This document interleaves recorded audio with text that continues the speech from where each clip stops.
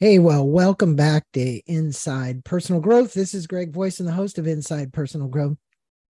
All of you know me, and some of you might know Dr. Rick Hanson, who is sitting across from me on the screen over there via all this great technology, Zoom, for Inside Personal Growth. Rick, good afternoon to you. How are you doing today? I'm good, and I'm thoroughly psyched, A, to hang out with you again, Greg. It's been too long, and B, to explore Neurodharma. Oh, yeah. I was telling Rick how I got here, ladies and gentlemen. And I was at a meditation retreat on the Orcas Island, and a lady was on the pathway. And she flipped Rick's book up and said, I'm reading this book and I'm not going to go hike because I'm going to finish reading the book. And I was Uh, like, well, that was a sign to actually have Rick back on the show. So thanks for yeah. being on. I'm going to let my listeners know a bit about you.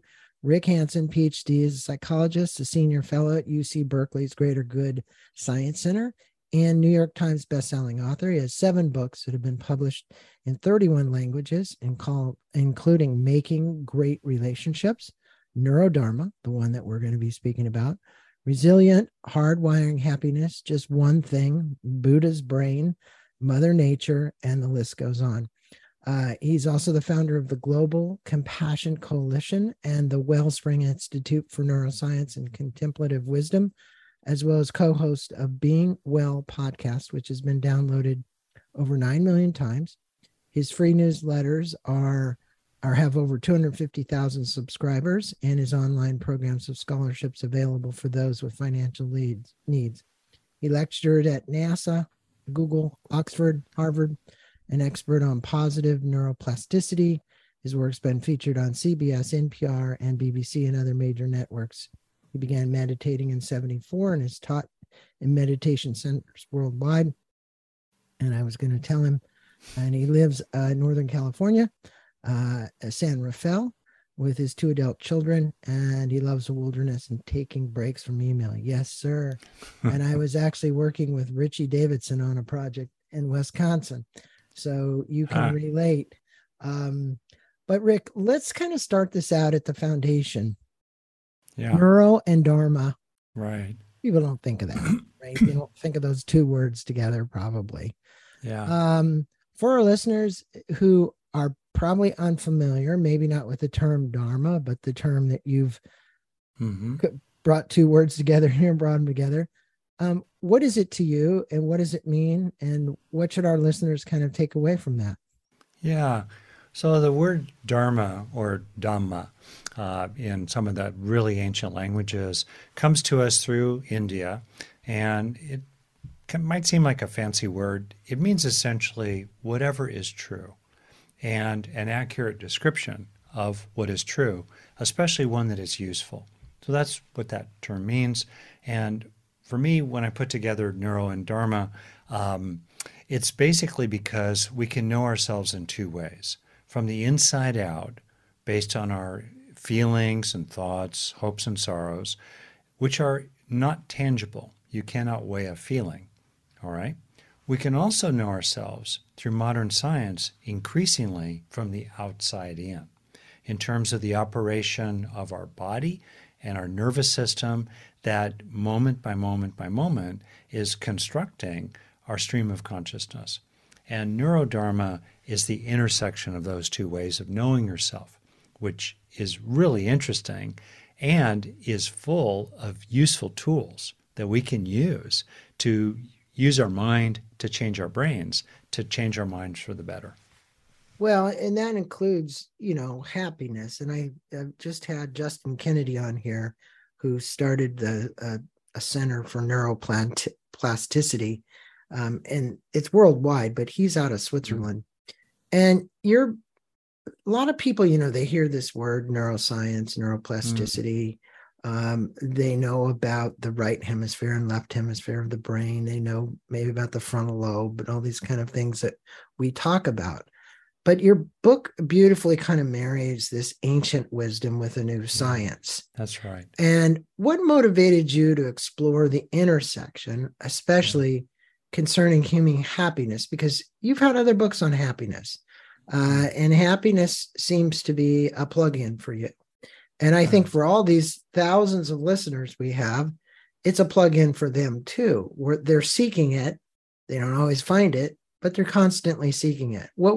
Advice would you provide? That's a great question. So, for me, there's a range. So I'm a longtime therapist. I'm also a person who's grappled with a lot of unhappiness, actually. And so if you imagine the range from -10 to +10, um, it's really important to get your nose above the waterline. If you're chronically anxious or angry or distractible or sad or feeling inadequate, that really wears on a person. And there's a place for addressing that, certainly. But at the point that people start to get their nose above the waterline and they start being able to stabilize their well being at a +1, and then we start to consider what are the full opportunities available to us in this human life. We look then to the people and the traditions around the world, all kinds of traditions, some of them famous, most of them not, who have gone as far as you can possibly go in human potential. And what I think then we can do is start to reverse engineer what's involved in being someone who's awakened, enlightened, or pretty darn close to it. What's the process that gets us there? And so, what the book is about is 7 qualities that we find in people that are fully awakened around the world in all these traditions, and are available to each one of us as well, these 7 qualities, which we'll talk about, I'm sure. And the book's essentially about the development of these 7 qualities in whatever your own personal path of awakening is, by harnessing the powerful technology, in effect, the inner technology that combines the best of the contemplative traditions with the latest brain science.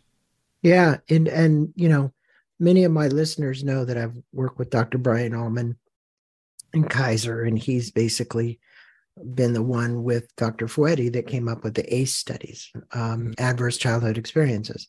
Yeah. And, the reason I mentioned that is because in seeking, whether you're Eastern tradition, but in seeking this, he went to India and asked all the masters, what is enlightenment? And they said it's 100% acceptance of self. No matter how much you want to basically make it more than what it is, because you think there's some secret formula, in essence, that is. And in these 7 practices of the highest happiness, you're saying highest happiness, could you touch on them, what those 7 practices are, and how my listeners actually might utilize them to actually find what I'm saying here as enlightenment or happiness, which would be 100% acceptance of self? Right. So before I do that, let me just kind of lay a foundation, partly related to what you said about 100% acceptance of self. So traditionally, it's understood that the path of practice is like a cart with 2 wheels. And one of those wheels is the track, and one of those wheels follows the track of gradual development. So in gradual development, you gradually let go of trauma material. You gradually disengage from addictions. You gradually, release stuff you learned in your childhood, like I did, that's really contracted and kind of neurotic and not good for other people or yourself. You let that go. And also you cultivate, you develop qualities such as mindfulness, lovingness, emotional balance, a sense of self-acceptance and wholeness. You cultivate the ability to live in the present while also feeling connected to everything on the edge of timelessness. Right there, I named the 7 topics of the book, which I'll unpack You in a did. second ago. You did. You did a Yeah. good job of that in one sentence. So that's one track. Alongside that track, though, is another track, which is in a way the more profound of the 2 tracks, which is to gradually inhabit and uncover your true nature already, what's already always been true in your underlying goodness, your underlying lovingness, your underlying wakefulness, that for those who relate to it in this way, which I do, that underlying nature gradually, in its depths, is rested in the deepest reality of all, that can increasingly shine through a person who's more and more transparent to it. So, two tracks in my own life and career. As an unhappy, neurotic guy, I focused mainly on the first track until about 10 years ago, and increasingly that second track. The process of gradually uncovering and coming home to what's always true has become more central for me. But both are really important. Uh, and so, with that caveat, yeah, if you just think about Well, but I people, like how you explained it, between two yeah, tracks. it's Uh, both. it is because I would agree on the one track, you're slowly letting go Yeah, of whatever you had that you said was neurotic. yeah, In Bruce Lipton's case, it was he never saw his parents embrace or give them each other a kiss. And so literally he waited till he was 50 to marry, yeah, because he couldn't find love because he didn't have love in his family, right? yeah, So I mean, those are the programs that get instilled into that subconscious, right? yep, That are literally there reprogramming over, that are keeping us from having things that we deserve in life. yeah, But until we reprogram them, we don't have to. I mean, it doesn't run. You're not born a baby yeah. with all this hardwired programming, right? Hmm. Agreed. Yeah, It happens over time. And, you know, go back to these seven for a minute because you hmm, went through them really fast. yeah, So I'd like you to unpack them just a little bit because I yeah. think it's really important. For me, it's such good news that no matter what our past has been, we can always heal a little, grow a little, and develop a little in every day. That is so hopeful. So, what is it that we're developing, right? One thing we can develop is greater steadiness of mind, greater ongoing real time mindfulness with a kind of depth of presence. That's the first of the seven practices of awakening steadiness of mind, steadying your mind, rather than being jumpy and distractible. The second, very much so, is opening the heart. Lovingness, not lovingness in which you get victimized or mistreated by others.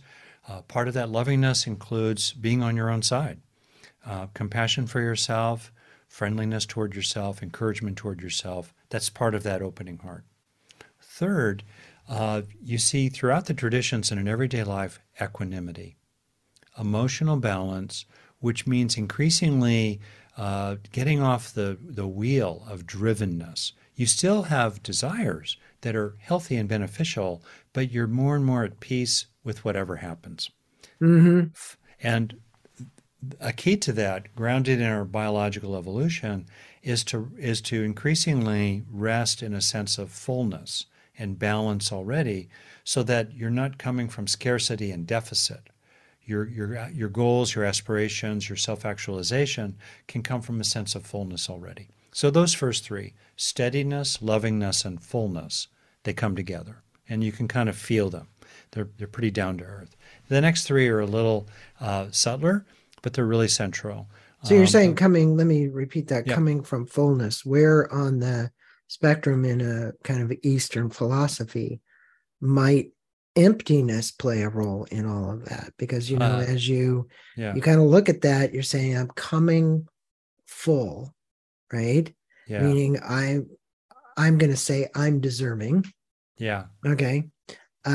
Versus being able to sit in this space with maybe, I'm just going to say nothingness, Yeah. right? Thomas More was on here recently. We had a Yeah. long discussion about the eloquence of silence. Mm-hmm. And one of the things that he related in the first story was going to do a book signing and nobody showed up. So there was no one there. It was empty. Empty. Yeah. EMPTY, right? Interestingly, he went home and he had one of the best experiences he'd ever had as a result of having an empty, nobody showing up for his book signing, right? But how many people could have that? Because most people, the brain's going to default to, oh my God, it's a horrible book. Oh my Mm-hmm. God, it's this, it's that. The ego is going to go back to that. Could you address that a little bit? Because to me, there's a little bit of a conundrum there. I think that's a great example. So, as you probably well know, in the four noble truths or Mm-hmm. ennobling truths sketched out by the Buddha. The first truth is not suffering. The first truth is the truth of dukkha, which means three things essentially. Sometimes things are unpleasant. Always pleasant experiences change, they end. And all experiences are insubstantial. They're made of parts that are connected and changing, thus empty of absolute essence, solidity, or identity.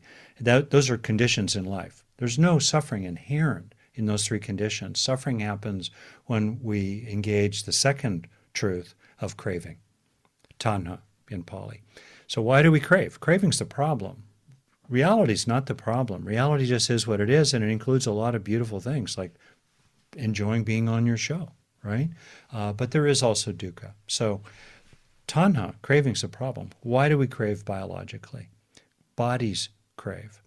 Bodies crave and are designed to crave by Mother Nature and 600 million years of evolution of the nervous system. Bodies are designed to crave when something is missing or something is wrong, as the animal perceives, including the human animal. Bruce Lipton is a wonderful example. Thomas More. His book, Care of the Soul, I really enjoyed. I got a lot out of. So he walks into that room, which happens to not have any people in it, okay. And unlike most people, and probably me early on as an author, it doesn't land on an underlying sense of something missing or something wrong. So he doesn't get triggered into craving. Right. It's just a condition that he's dealing with, but he's not triggered in craving. Why? Because he already had an underlying sense of fullness. And it didn't hurt that he'd been a monk before that, right? So yeah, and he trained. He trained had the training on that. And and our average person here doesn't have that training to say, oh boy, I'm going to show up for a book signing and it's empty. And I come home and I learn more from it being empty. They'd be beating themselves up by the time they got to the hotel room. Yeah, right. That's right. Yeah. So that's the third practice. The third practice is how do we gradually build up psychological resources through positive neuroplasticity to meet our needs without going into the red zone about it. Right. And second, how do we repeatedly internalize the felt sense of needs met enough in the moment? You feel safe enough in the moment, satisfied enough in the moment, or connected enough in the moment. Those are our three overarching fundamental needs: safety, satisfaction, and connection as big umbrella terms. And when you have those experiences, slow down and take in the good. Okay, so those are the first three, right? Steadiness, lovingness, fullness. Seems then like you got four more. Then come the next three. The next three: wholeness, nowness, allness.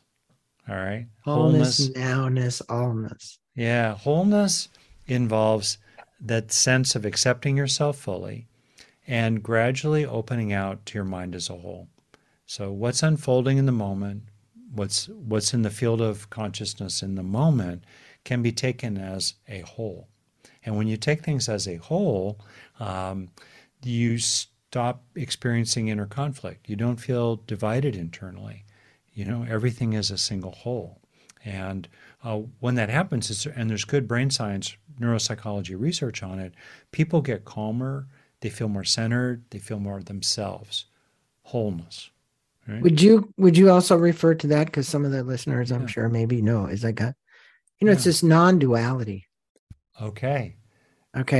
Yep. Would that be something that might describe that essence or that state? That's a great question. I find around non-duality that basically there are three kinds of non-duality, and I'll name them as I go through right here. Okay.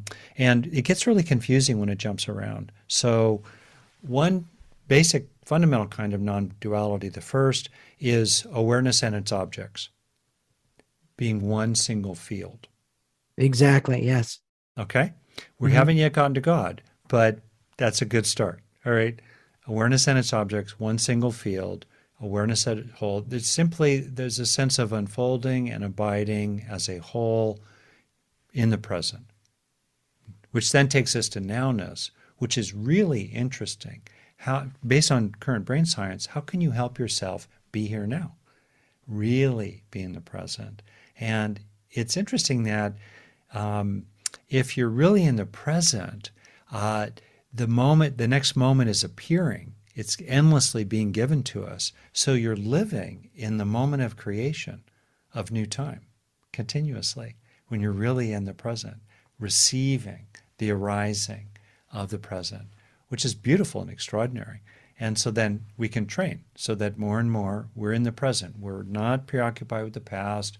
We're not obsessing about the future. You reflect on the past and you plan for the future in ways that are appropriate, but you're not ruminating. You're not lost in thought about it. That's nowness. And then we move into allness, which is where it starts getting really wild, where you start feeling like you're one with everything. And that's a second kind of non-duality in which there's the distinction between self and world, between person and world, starts to break down. And it's in that territory right there around allness that I do explore in the book the release of the contraction of self, where you start to realize that, experiences of self occur just like experiences of hearing, seeing, touching, and so forth occur. But all those experiences, as you put it, are empty of substance. They're empty of absolute existence.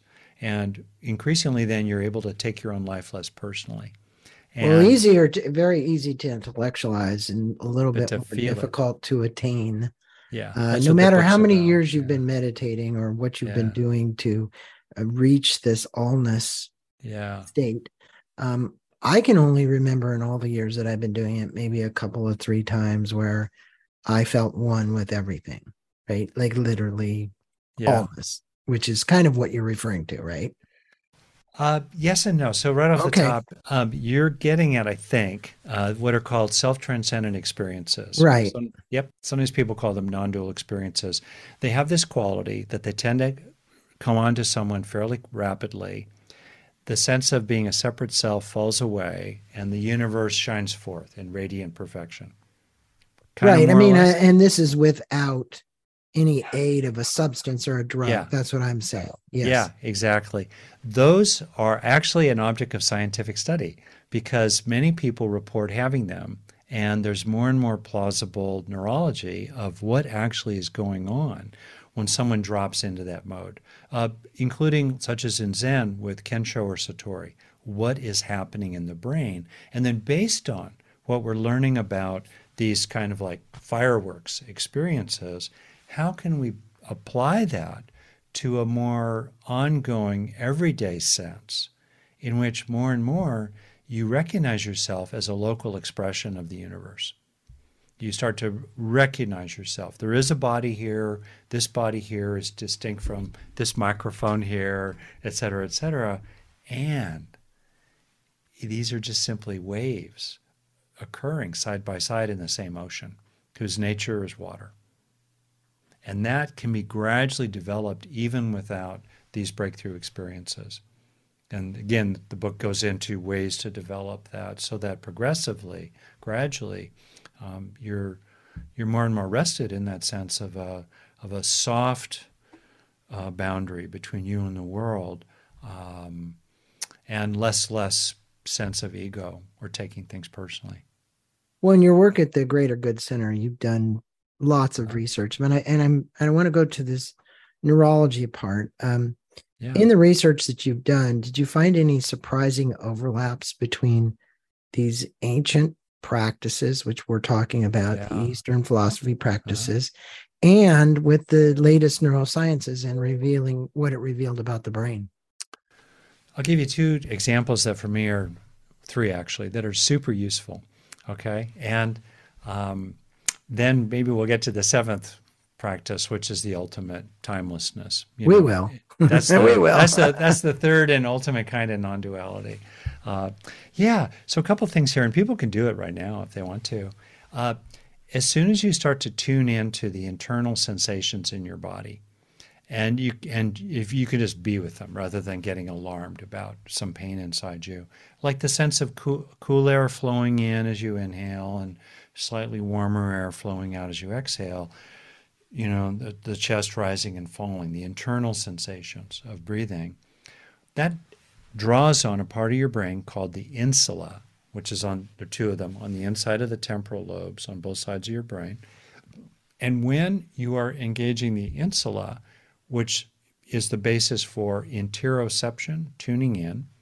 That acts like a circuit breaker and turns off activity in the default mode network, which is in the midline, slightly toward the rear and spreading, which is active when we're ruminating or engaging in mental time travel, worrying about the past, worrying about the future, right? And so just that alone, that simple process of tracking internal sensations brings you into the present, reduces the sense of self, the self-contraction, and stops negative rumination. Wow. Yeah. Just like that. Now, throughout history, That's people have talked about tune into your breath, blah, blah. Now we know more and more why it actually works. right. Well, so you did want to get to the seventh one, which is timelessness. I've, Um, I've and I got to and tell I you, go ahead. I'll tell you two others really fast. Okay. Okay. Second, people can do it right now as well. If your gaze is close to your body, like you're kind of looking down or just out like at a keyboard, that tends to support self-referential perceptual processing. On the other hand, you could do it right now. If you lift your gaze and you lift it to the horizon line, that starts engaging other circuits in your brain that open out into things as a whole, which also bring you into the present, disrupts mental time travel, disrupts self-referential obsessing me, myself, and I, right? And brings you more in the sense of openness with everything. Bingo, just that right there. So you see it traditionally like sky gazing or looking out the horizon, examining the heavens. Just that itself has huge beneficial neurological effects. That's pretty darn cool.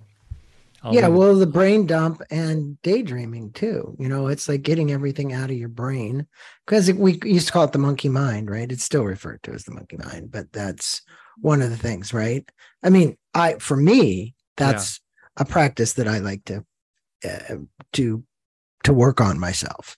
Yeah, if it works for you. So just that alone, the idea of lifting your gaze, a sense of things as a whole, Hmm. that has an immediate effect that reduces your stress, reduces your self-contraction, brings you into the present. More and more we're understanding why that works. Well, I also know that many of the people listening, they to stay consistent in their practices is a Mm-hmm. hard thing to do, right? Yeah, I went up to do the meditation retreat because it was a reboot for me. It's yeah. like you got to go do the reboot. And to be in this mindfulness field and meditation really did reboot me. But based on the insights from Neurodharma, how could one foster some lasting changes in these neural pathways? Because we're Mm, all looking for ways. You talked about cravings. yeah. And I think, look, we're always kind of playing this game between what our body wants to do and our mind wants to do and what could be so much better for us Mm-hmm. as a human soul living on this planet to have more understanding, have more compassion, have more peace in our life. Yeah. Yet we always kind of seem to be, I wouldn't say always, but we're frequently kind of at odds with that because we're in a Sure. hurry. Yeah. We've got these always on computers. We've got these notifications on our cell phones. We have cars that have big, huge screens in them now that are trying to navigate us and move us around and whatever. And because of all that, I think it's really changed the neural pathways in our brain. Mm. Any Yeah, and thoughts on for that? well, yeah, the brain's designed to be changed by our experiences, especially if they're negative and involve other people and happen when we're young. So we're designed to be changed and affected. And one of the takeaways for me from all the background I have is to appreciate how vulnerable we are and to really focus on being a good friend to myself, which includes what is my attention resting on? There's a traditional saying, your mind takes its shape from what it repeatedly rests upon. Well, what has our mind been resting on for the last 5 hours, 10 hours, right? And that's what takes its shape. So, one of the huge takeaways has to do with my material on taking in the good. And people can look up a paper I published called Learning to Learn from Positive Experiences. That's really about the importance of, for me, three things essentially. One, deal with the bad, for sure. Whatever it might be, your own health issue, the fact that you need to find a way to make a little more money, global warming, the person who's mad at you that's sitting across from your dining room table, uh, deal with the bad. Second, turn to what is good, not to avoid the bad, but to grow strengths to deal with the bad and for the sake of the good altogether. And then third, take in the good. When you turn toward an experience of steadiness, lovingness, fullness, wholeness, nowness, allness, and timelessness, when you have those experiences, slow down to receive them into yourself. I mean, we've known a number of, Greg, you and I both have known a lot of people who've had really cool spiritual insights. They've had really cool spiritual experiences. They're mostly the same. They're kind of about as unhappy and pressured and stressed, and unskillful with others as they've ever been because they did not learn from those experiences. So that's one of the huge takeaways. When you're experiencing something useful, slow down, be a friend to yourself, bring a big spoon and gobble it up into yourself. Well, you've previously written about resilience. And I think, you know, in the Neurodharma book, um, how does it kind of build? Because you look at your Yeah, books, many of them build on one another. well, that's It's right. like there's this book about resilience, this book about happiness, uh, just one, the Yeah, relationship book, yeah, and now we're talking about Neurodharma. yeah, So, based on uh, this information, which you're hmm, consistently studying, yeah, what are these principles around resilience? I know I did work with Mayo Clinic. We had Dr. Smoot on, and he did these hmm, videos around the resiliency. And in the workplace, it's really valuable, right? oh, Uh, yeah. to become more resilient. What would it be like for some listeners out there that are right now, they don't Hmm, feel very resilient? They feel kind of beat mm, up. yeah. Wow, it's great. And one of the things that's awesome, if you look at people who are kind of pretty far along, like the Dalai Lama, Thich Nhat Hanh, bless his memory, people in other traditions too, they're very resilient, right? They get stronger through their training, through their practices. And so these seven qualities, if you think about them, they really help people be resilient. Um, One thing that I've seen, I would say, is really central is to get on your own side.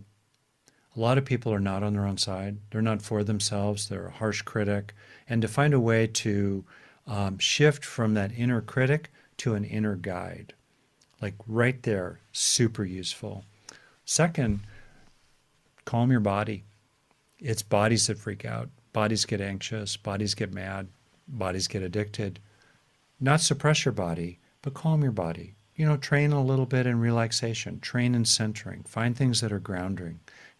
That's absolutely foundational for resilience. I speak as a guy who's been in the serious trenches for a 50-year career. Um, How do you yeah. actually help people when they're looking at their nervous Mhm. system? Yeah. Because we get chemical releases from this, you get Sure. inflammation from this, you have all Yeah. kinds of problems, you get chronic pain from it.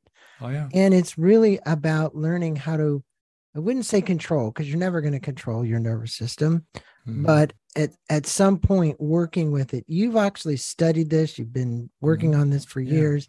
What would you tell somebody today who's anxious, Hmm. angry, upset, Sure. and is looking for ways to really calm this nervous system? Yeah. First step is to step back from it and be with it rather than be hijacked by it. Classic mindfulness. It's the foundational step, but like the first step, it's often the most important of all. So step back. One way to help yourself step back is to name it. Name it to tame it, as the saying puts it. That's that.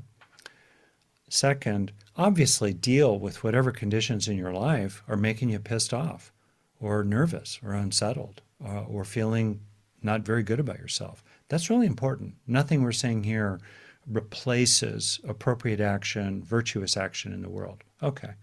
Third, this one's so huge, Greg. It's the one people don't do. Turn toward what is the opposite. Turn toward what is the medicine or the compensation for that. So, for example, you're anxious. What are key psychological experiences you can turn toward that are strengths for feeling anxious? I'll list just a few. One is to be able to slow down and calm your body. A calmer body is a less anxious person. Okay? Second, observe the direct fact when it's true, as it usually is, that you're basically all right now. Just that. And let the reassurance of that settle in. Anxiety is about the future. Notice that in the present, you're basically all right now. You can still be vigilant. You can still plan for the future. You can take threats into account. But in the moment, you're basically okay. Right? Third, really huge, experiences of connections with others. We're scared monkeys. We're tribal animals. Exile in the Serengeti was a death sentence. So it's crucially important to look for the felt sense of connections with others, not just what you're receiving, but what you're giving. Looking to see what's good in other people, finding friendliness toward them as appropriate, finding those you can be, kind and loving toward. Those three things right there. Calming the body, recognizing when you're all right, as you are much of the time, and feeling connected, that will help a person become less anxious. And then when you're having those experiences, like I was saying before, learn from them. Slow down for a breath or longer to keep the neurons firing together so they can start wiring together. Feel the experience in your body. So it's not just a concept, but it's in your body. You feel reassured because you're noticing you're all right now, let's say. And then third, notice what feels good about it. What feels enjoyable or wholesome or meaningful about, for example, feeling connected with other people. And as you do that, literally, you will be changing your brain and you will be hardwiring these inner strengths into your own body so that you can cope better with feelings of anxiety. Yeah, and I think this whole reprogramming process, I remember Bruce saying, in the theta state, just before we go to sleep, what are we actually repeating to ourselves? And I think there's a really big truth to this. In other words, if you're going to program your mind with crap and then go lay down and sleep, and then your subconscious mind is going to be programmed with that, you're only going to exacerbate these crazy feelings that you already have. But with the technological advances and tools like neuroimplants, advanced meditation apps, how do you see the future of really kind of this personal growth and spiritual practices evolving? Because, I just told you before we came on that, I went to Wisconsin with Richie Davidson and been working with the Dalai Lama and has this mindfulness and meditation app. Yeah. But the challenge is actually how to get people engaged in it. There's so many of these apps and keeping them engaged in it to want to do it. Do you have any simple ideas for our listeners? There's so many of these apps now. I mean, there's hundreds and hundreds of apps that people can download for their iPhone or whatever. Yeah. Well, it's kind of a line about what's the most valuable exercise. It's the one you will actually do, right? And so I think what's really important is to find a meditative practice that you'll actually do. And the ones we actually do feel good. They're juicy, they're meaningful, they're alive. And sometimes we need to change them over time. Now, if an app helps you do that in a regular way, that's great. Like Insight Timer will show you who else is meditating worldwide. Great stuff. Sam Harris has a whole program, 10% Happier, others like that, Calm. The list goes on, definitely. And my attitude about it as a guy who was trained traditionally and teaches meditation routinely. I have a regular Wednesday night thing that's freely available to anybody. You can find out more about it on my website. I myself am very open to technology. I think great. And, neurofeedback, holosync. Well, you're saying if the tool works for you, use the tool. And if it doesn't, then find a different way and keep seeking to find something until you do. But I'll say, now, if I could add this, I know we're going to finish in a second, but I really want to add this if I could, which is just this. I think a lot of people, they quit too soon. I've been at this a long time. I think it's made me nicer, but it's made me blunter. And I think a lot of people don't claim for themselves the upper reaches of human potential. They don't give themselves the gift without stressing about it. Hey, how far can you actually go in this life? Your one wild and precious life, as Mary Oliver put it. How far can you actually go? Why not go for it? right? What for you is the calling of your heart? For me, the fundamental meditation is to rest your mind on what calls your heart. What's that calling of your heart for the highest happiness, right? For just fundamental restedness and the ultimate ground of reality. Does your heart call you in that direction? Listen to that calling. And on the basis of that calling, it may be appropriate to commit 10 minutes a day to some kind of contemplative practice. Maybe bring your mind back to your practice a handful of times every day, on top of whatever you do each day that's more formal and grounding. But give yourself the gift of almost like imagination without stressing about, the heaven realms and becoming a saint and all that. Why not? The great teachers, all of them. My book starts out, as you know, and I draw my background in the mountains with friends who would turn toward me higher up on the trail or higher up on the rock face as we were climbing it. They would beckon me onward. In much the same way, all the great teachers, all the great saints and sages, basically they're a little farther up the mountain of awakening, okay, and they're turning toward us with a gentle smile and a beckoning hand saying, come join me. Come on, keep going. And to me, that's the spirit of the book. There's a lot to be said for that, Rick. I don't know if you're aware of this, but I just finished co-authoring a book called The Precipice of Life.